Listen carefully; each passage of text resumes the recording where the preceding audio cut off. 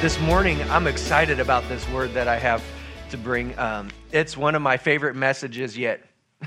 and we're just getting started with it right here in the this Covenant Advantage series. Now, of course, we have God swears to keep his promises in the small group, but I'm not teaching the same thing that's in the small group series.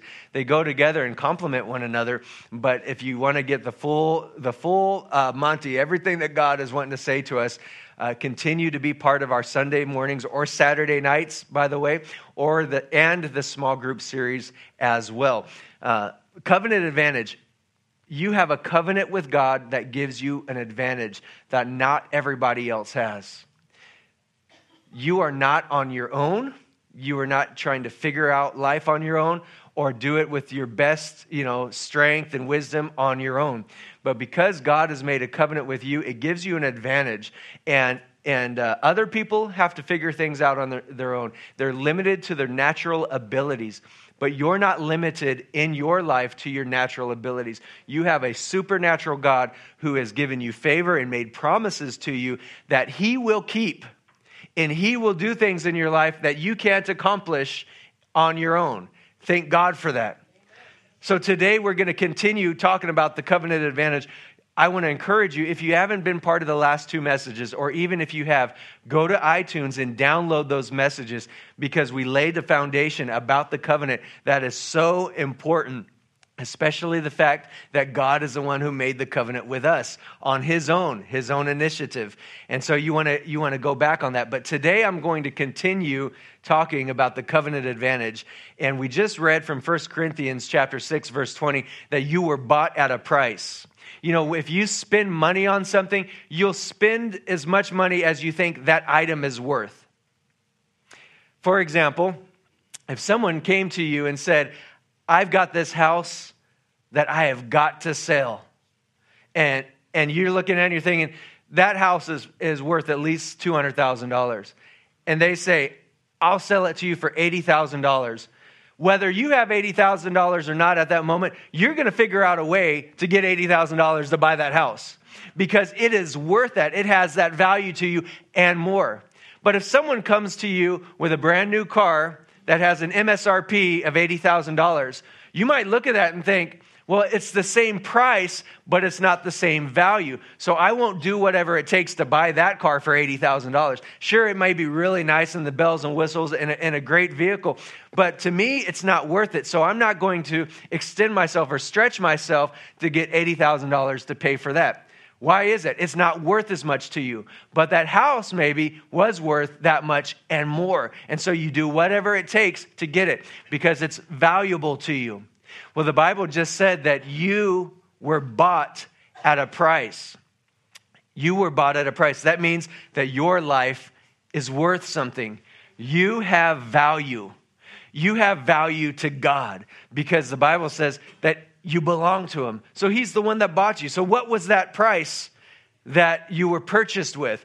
Well, how much did you cost? How much gold and silver? Let's read from 1 Peter chapter 1, verse 18 and 19. It says this, knowing that you were not redeemed with corruptible things like silver or gold from your aimless conduct received by tradition from your fathers, but with the precious blood of Christ as of a lamb without blemish and without spot.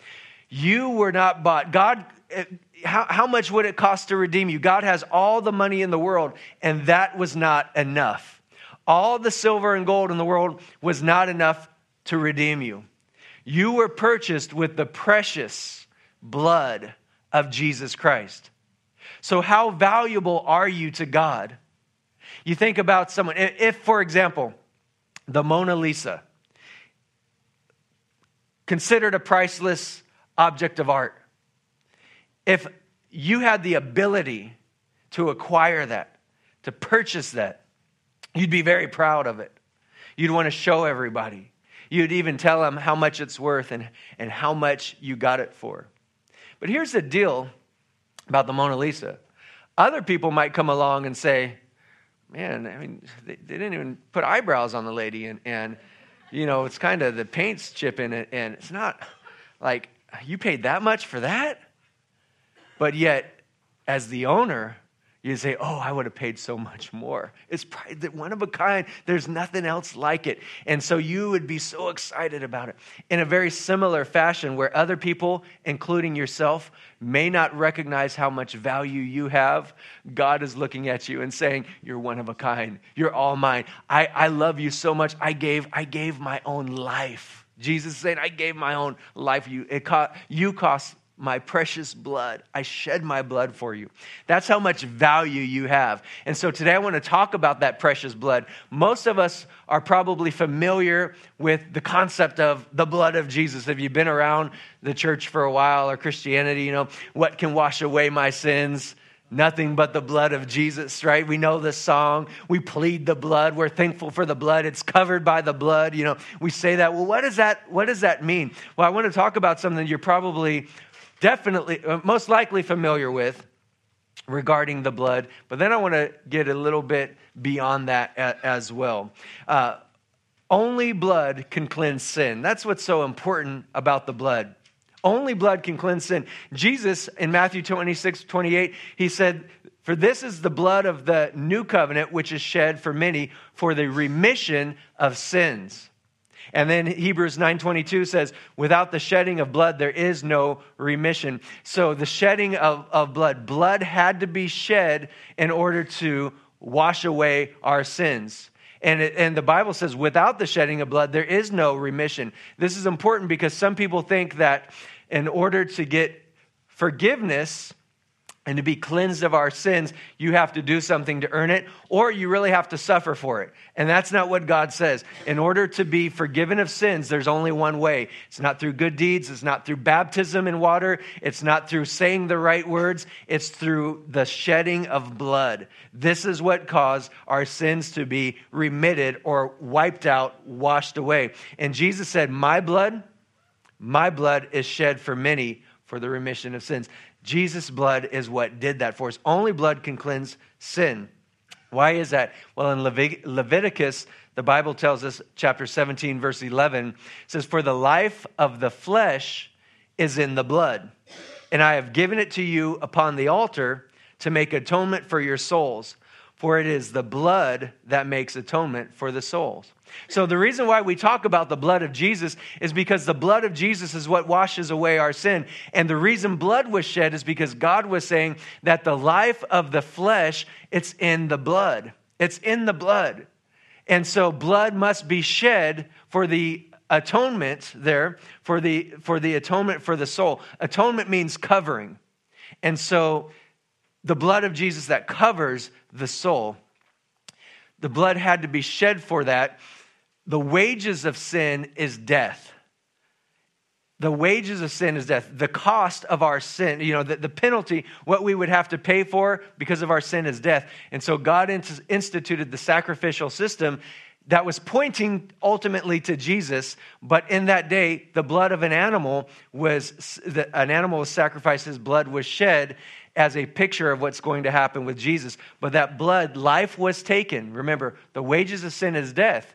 And so it's either going to be your death or someone else's. And so God set up the process for the sacrifice that would cover you. However, the animal sacrifice was insufficient in the long run. The Bible said this in Hebrews chapter 9, verse 6 and 7. It says, now when these things had thus been prepared, the priests always went into the first part of the tabernacle, performing services. So I have a little picture of a tabernacle up here I showed you a couple weeks ago. And you can see right here down to the right, see a little priest there, and then they go in through the first tent, and there's the showbread and the candles, the lights, and the altar of incense. That's the holy place. But up where it says the curtain divider, there's this curtain that divided the holy place from the most holy place. And this was in the tabernacle, it was in the temple, which, by the way, is a copy of what's in heaven. It was built according to the pattern of what Moses saw in heaven when he spent time with God. And so in heaven, this, in some form or another, probably doesn't look exactly like our cartoon drawing here, but in heaven, there's a temple of God. In heaven, there's a place where sacrifice was received. But behind that veil was called the most holy place. And you see kind of in there is blurry, but that's where the Ark of the Covenant is, and you'd have the angels that were formed in gold, and they were overseeing it, their wings covering their face, and that was called the mercy seat right there. And so the high priest, let's get back to Hebrews, the high priest would go into that place one time a year, and it says in verse 7, but into the second part, or the Holy of Holies, the high priest went alone once a year, and not without blood, which he offered for himself and for the people's sins committed in ignorance. So he would take a sacrifice of a lamb or bull or goat or something, and he would make it into that place, and he would sprinkle the blood on the mercy seat. He would sprinkle the blood, and he would go in there, and that blood would be a covering for him personally and for the people. And this was a sacrifice that was made, pointing to the day when that sacrifice would be made by Jesus. Now, listen, we have a high priest today. And in Hebrews chapter 9, verse 11 and 12, it says this, but Christ came as high priest of good things to come, with the greater and more perfect tabernacle, not made with hands, that is, not of this creation. We have a high priest who went into a tabernacle that's not made with hands. So there's the picture that he's saying Jesus didn't just go into the tabernacle or the temple on earth, but in heaven something happened, and there's a tabernacle there that Jesus went into as our high priest. And remember, on earth the high priest had to go in and offer a sacrifice for the sins of himself and the people. Jesus was sinless, so he didn't have to offer a sacrifice on his own. Verse 12, it says, he went in not with the blood of goats and calves, but with his own blood he entered the most holy place once for all, having obtained eternal redemption. So we get this picture here that Jesus, as our high priest, he went in with the sacrifice as the sacrifice. And his own blood was poured out on that mercy seat. Underneath the mercy seat, when you open that up, you know what was in there? Well, one thing that was in there were the 10 Commandments, the law of God, which was covered by the mercy seat, which was covered by the blood of Jesus, which is why the law will never perfect you. It's only the blood of Jesus. And the Bible says once for all. He did this one time, and he doesn't have to do it every year because his blood is perfect once for all. That's good news right there. Yes, that's one thing about the blood of Jesus that is powerful to know and understand and recognize.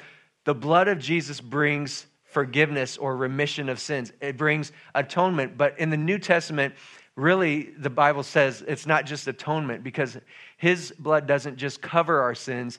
There's another word, propitiation, which means he washes them away completely, gets rid of them completely. So we can use that term atonement, and we understand what we mean, but it's more than that. It's important. Your sins are not simply covered by the Lord, they're washed away completely. Praise God for the blood, right? We're celebrating that in our communion. We're remembering that. But it's not just atoning blood. You need to understand this. I'm just laying a foundation because that's not what I want to talk about. If we stop there, that was good enough, right? But that's not where I want to stop with you right there. Jesus entered in with innocent human blood, washing away the sin. But remember, we just said in Leviticus chapter 7, the life of the flesh is in the blood. That blood, when it's shed, all of a sudden it was saying something about the people. The priest would bring it in, and that blood, it meant something. It said something. When he came in, if he came in without the blood, oh man, he's in trouble. He's going to die because he's right there in the presence of a holy God. But he comes in with the blood, and all of a sudden that blood says something about him. He's forgiven. He's atoned for. The people are atoned for. Let's look here in Genesis chapter 4, because I want to talk to you about the blood. Though you can't hear it, the blood speaks. Though you can't hear it, the blood speaks. In Genesis chapter 4, verse 8 through 10, there's a story about Cain and Abel, Adam and Eve's first two kids. And it says, now Cain talked with Abel, his brother. And it came to pass, when they were in the field, that Cain rose up against Abel, his brother, and killed him. Then the Lord said to Cain, where is Abel, your brother? And he said, I don't know. Am I my brother's keeper? He got sassy with God, didn't he? Kind of smart-mouthed kid. Anyways, verse 10. And God said, what have you done? The voice of your brother's blood cries out to me from the ground. The word cries out can also be translated calls out or commands or calls to me from the ground. Now, I don't know if you've ever given blood, cut yourself, had a bloody nose, punched someone in the nose or whatever. I've seen blood, but I've never heard blood. I've never heard blood. But yet somehow God is saying, the voice of your brother's blood is crying out to me. Now, I've heard people, when they shed blood, cry out, or some people, oh. I know people who would pass out when they see blood. But God is saying, Abel was killed, his blood was shed on the ground, and the voice of his blood, remember the life is in the blood, right? The voice of his blood is crying out to me. It cries out to me. Blood has a voice. It says something. We're talking about the blood, the precious speaking blood. But I want to tell you, that's not the only time it makes mention of Abel speaking. And we look here in Hebrews chapter 11. We understand that God hears the blood, the life of the flesh, when it's spilled. Hebrews chapter 11 talks about Abel. And it says this, by faith Abel offered to God a more excellent sacrifice than Cain. If you remember the story, it says this, that before Cain killed Abel, there was a time when Abel brought the first fruits of his flock, the firstborn of his flock to the Lord as an offering. And then Cain, in the process of time, brought some of his crops, some of the fruit of the field. And some people have said, oh, it's because Abel brought a blood offering and Cain brought, the fruit of the ground, and that's why God accepted Abel's. I don't think that's true, because at other times in the Bible, God accepts, grain offerings and so forth, and wine and oil and all that. And there's no indication that God was saying, you can only offer blood to me. I think what God's really getting at right here is that Abel brought the firstborn. So he brought the first, whereas Cain brought an offering when he got around to it. And this is important for us when it comes to our presenting things to the Lord and our gifts, our offerings, is we put God first. We don't put him, like when I get around to it or if I have enough, we say, God, you're first. And we'll just decide if we have enough for those other people, right? But you come first. Well, Abel and Cain, they did this. Abel brought of this firstborn, Cain brought it when he got around to it. And some versions would say at the end of days, end of the month or whatever it would say, end of the week. So let's see, back in Hebrews, it says, Abel offered to God a more excellent sacrifice than Cain, through which he obtained witness that he was righteous. God testifying of his gifts, and through it, being dead, still speaks. He still speaks. That voice is crying out still to this day.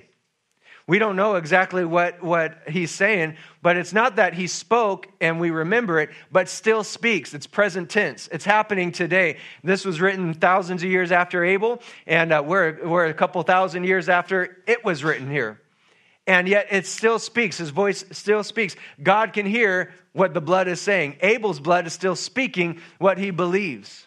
He brought this offering to the Lord. God, you're first in my life. God, I'm covered by you, right? God, I trust you. God, you're the Lord of my life. He brings this offering, and through it still speaks to us today. It still speaks to us today. Abel's blood is still speaking what he believes. The English Standard Version says it like this: by faith, Abel offered to God a more acceptable sacrifice than Cain, through which he was commended as righteous, God commending him by accepting his gifts, and through his faith, though he died, he still speaks. He still speaks. Cain cut him off, but he's still speaking. Did you know Jesus' blood speaks? Jesus' blood speaks. Now, I don't just mean that, hey, and there's a message in the blood, but I'm saying that Jesus' blood still speaks. Hebrews chapter 12, verse 22 through 24 says, you've come to Mount Zion and to the city of the living God, to Jesus, the mediator of the new covenant. What are we talking about? The covenant advantage. And we're talking about Jesus, the mediator of the new covenant. He is the go-between for both parties making that new covenant. Jesus is the mediator. He's the one who represents both sides. He represents God to you, but he represents you to God. That's good news, because you don't want to be represented to God based on yourself. Here's the deal. If you go to court and you're on defense right there, They're gonna look at all your past, all these things. They're gonna drill you, grill you, and they're gonna trip you up and get you to contradict yourself and basically demonstrate how guilty you are. That is the prosecutor's job right there. And so the best thing to do in that situation when you're going before God is don't try to defend yourself and don't even show up for court. I know on earth that's a bad advice. So this isn't legal advice on earth, but this is legal advice in heaven. You don't want to show up to court there. You want Jesus to stand in and represent you, right? And not just as your defense attorney, but you want him to be the one on the stand, on trial there. You want him as that mediator, your representative. And you know what? That's what he is. That's how he operates with you. He's the mediator of this new covenant. And listen to this, though. Verse 24 goes on to say, and to the blood of sprinkling that speaks better things than that of Abel. So whatever Abel had to say, and though it's good, the blood of Jesus is speaking better things right now. As the mediator of the new covenant, that sprinkling was sprinkled in the holy place, in the throne room of God, not on earth, but up there in the very presence of God, the mercy seat of God, right there at the throne room of heaven. The blood of Jesus was sprinkled there, and the blood of Jesus is saying something. Now, it's important what I'm telling you about the blood, but it's even more important what the blood is saying about you. The blood is speaking still. You think about a will. When somebody dies, before they die, they make a will. And through that, they make decisions. They give direction and instruction about what to do with their stuff after they're dead. And that's binding. And so though they're dead, they're still speaking. They're still speaking and directing. Just because they're dead doesn't mean that they're silent. We have a will of God. We have promises of God. We have provision of God, protection of God. We have instruction from the Lord. We have direction from the Lord. These are the things that he put into effect. And after he died, and of course he resurrected, but that blood was shed, it's settled. It's settled. Now look at Matthew chapter 26, verse 28. Again, I read it earlier, but Jesus said, for this is my blood of the new covenant, which is shed for many for the remission of sins. So again, this is not just atoning blood, but this is covenant blood. And oftentimes we only take advantage of the atoning blood of Jesus, but we forget that we have covenant blood. It's not just for forgiveness, but it's for everything else that God has promised.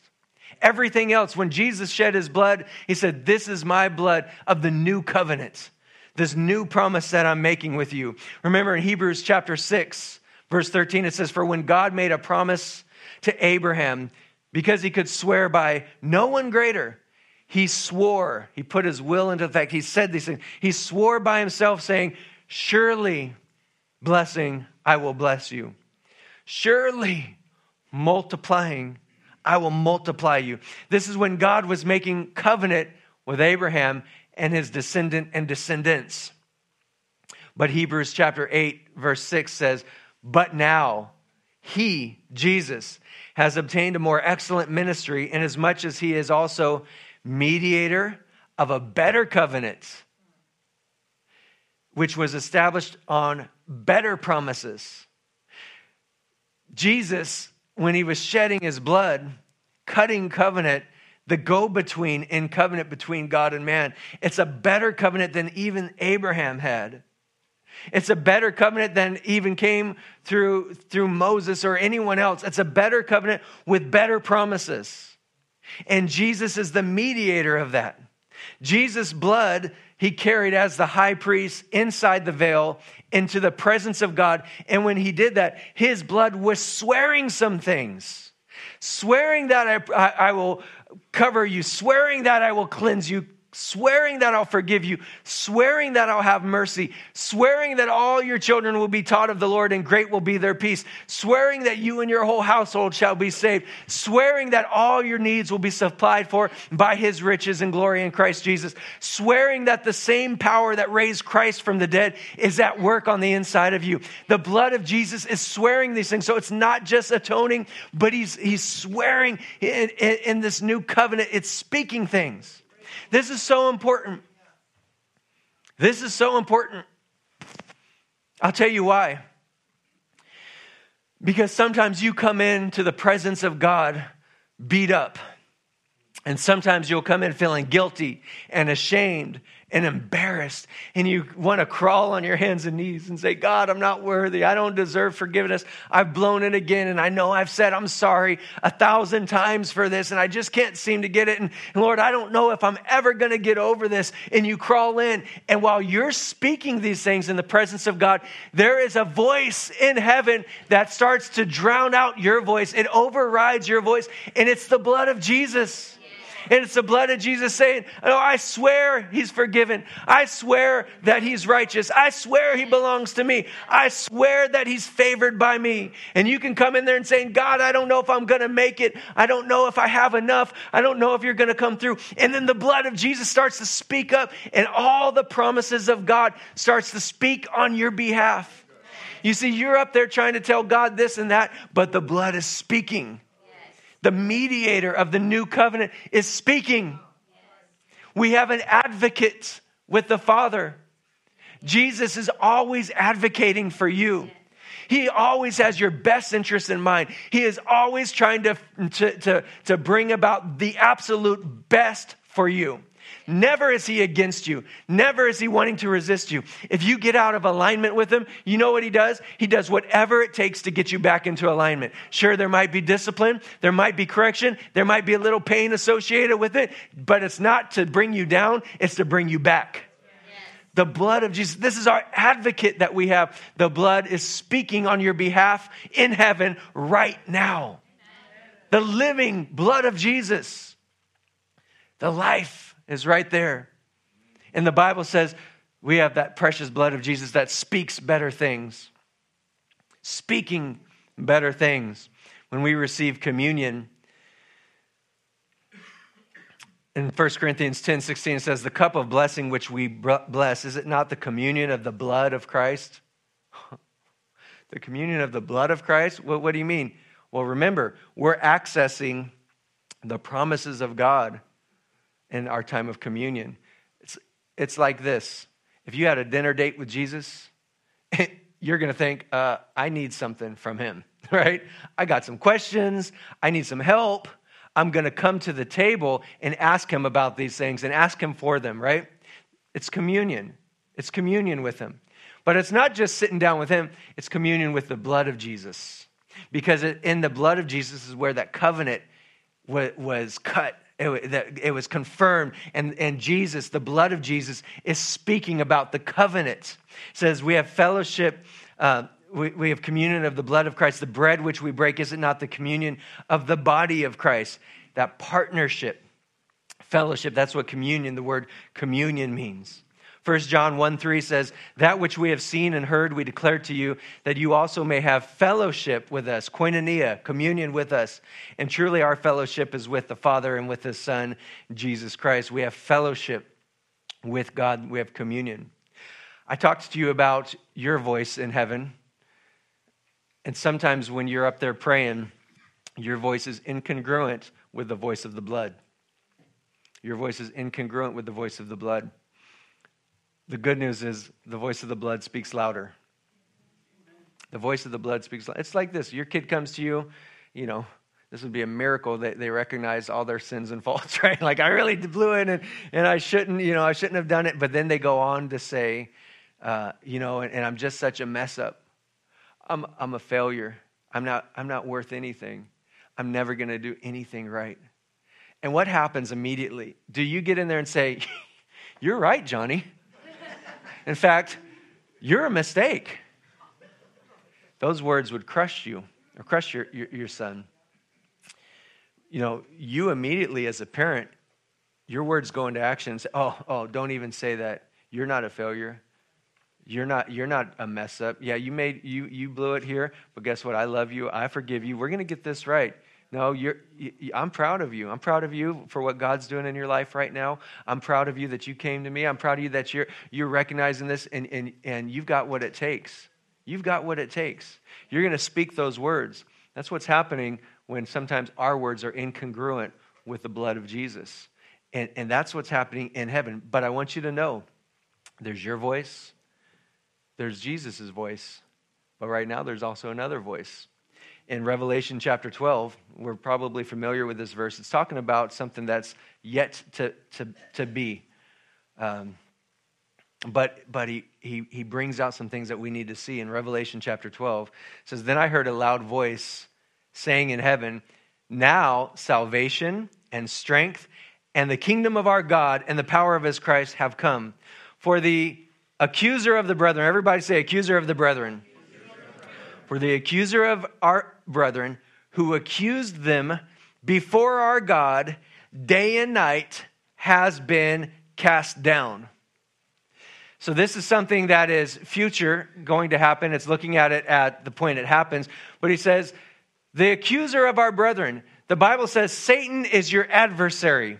Did you know that Jesus is not your adversary? Jesus is your advocate. Satan is your adversary. And the Bible says that he is the accuser of the brethren. And he goes before, and I don't know why and how all this happens or what it looks like and what the schedule is up there. But I know day and night, the Bible says that the devil, he comes and he accuses God's people against them. He accuses them to God day and night. And he's sitting there saying, they don't believe God. Oh, they're messing up. Did you see what they did? They didn't do the right thing there. Did you see what they said? Did you see what thoughts? Did you see what they watched? Did you see how they act? Did you see how they're living? They're not going to do it. They're not going to follow you. They're not listening to you. Constantly accusing you before God. And you know what even a sadder thing is that some of you can hear him accusing you. And those same thoughts run through your mind. You're never going to make it. You're never going to have a good family. You're never going to have a good job. You're never going to have a good marriage. You're never going to have a good relationship with Jesus. You're never going to be able to overcome this. You're never going to be able to get free from that. You're never going to accomplish the plan of God in your life. You're always going to get just to that point of breakthrough, and then you're going to fall apart. Some of you hear that voice. I want you to understand that is the work of the accuser of the brethren. That's not even you. That's not you. You're redeemed. You're a new creation. You've got the Spirit of God on the inside of you. You've got to renew your mind, but you got to put to silence that voice right there. But listen, we hear it on earth, but it's constant up in heaven. Right now, there is an accuser who is trying to discredit you constantly before God. He is so mad that you are forgiven, you are cleansed, and that God gives you second and third and 3,000th chances. Yeah. And so he's always trying to bring that before God. But listen to what the next part of the verse says. It talks about how we overcome him. It says that the accuser of the brethren who accused them before our God day and night has been cast down. And they overcame him by what? By the blood of the Lamb. How did they overcome him? By the blood of the Lamb. Why is that? What do you mean? Is it just because the blood atoned for their sins? No.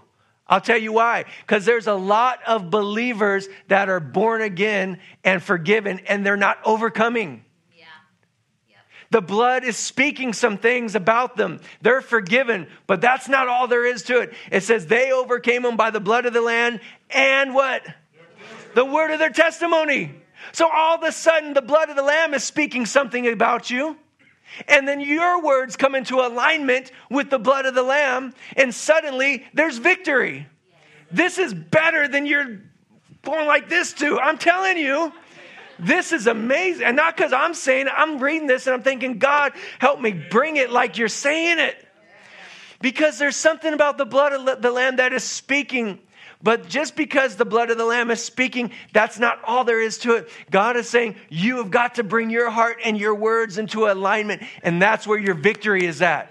That, you're forgiven. You're blessed of the Lord. Yeah, God receives you and welcomes you. But that isn't just everything you need for victory.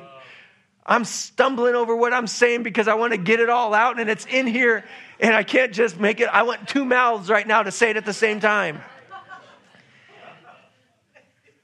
You catch this? There's something that God is saying, and this is like, I don't say hidden like no one else gets it. I'm saying it's one of those nuggets that you mine for, and all of a sudden you find treasure and you catch something that for years you've been saying this verse of we overcome the devil by the blood of the Lamb and the word of our testimony. And we think that might just mean getting up and giving testimony. But it's not just that. It's when you come into the throne room of God and you listen first. What's the blood of the Lamb say about me? What is the blood of Jesus saying? What does the covenant say? And before I start to go to God and point out all the things where it hasn't come to pass yet, I first go to God and say, well, what do you say? And then instead of complaining and worrying my prayers to God and saying, oh God, we're not going to make it another month. Oh God, it's all going to fall apart. I go to the word and I just speak in agreement with what God says. And I overcome the accuser who says you're not going to make it, because Jesus says it and I'm saying it right there. And when those two come together, there's victory.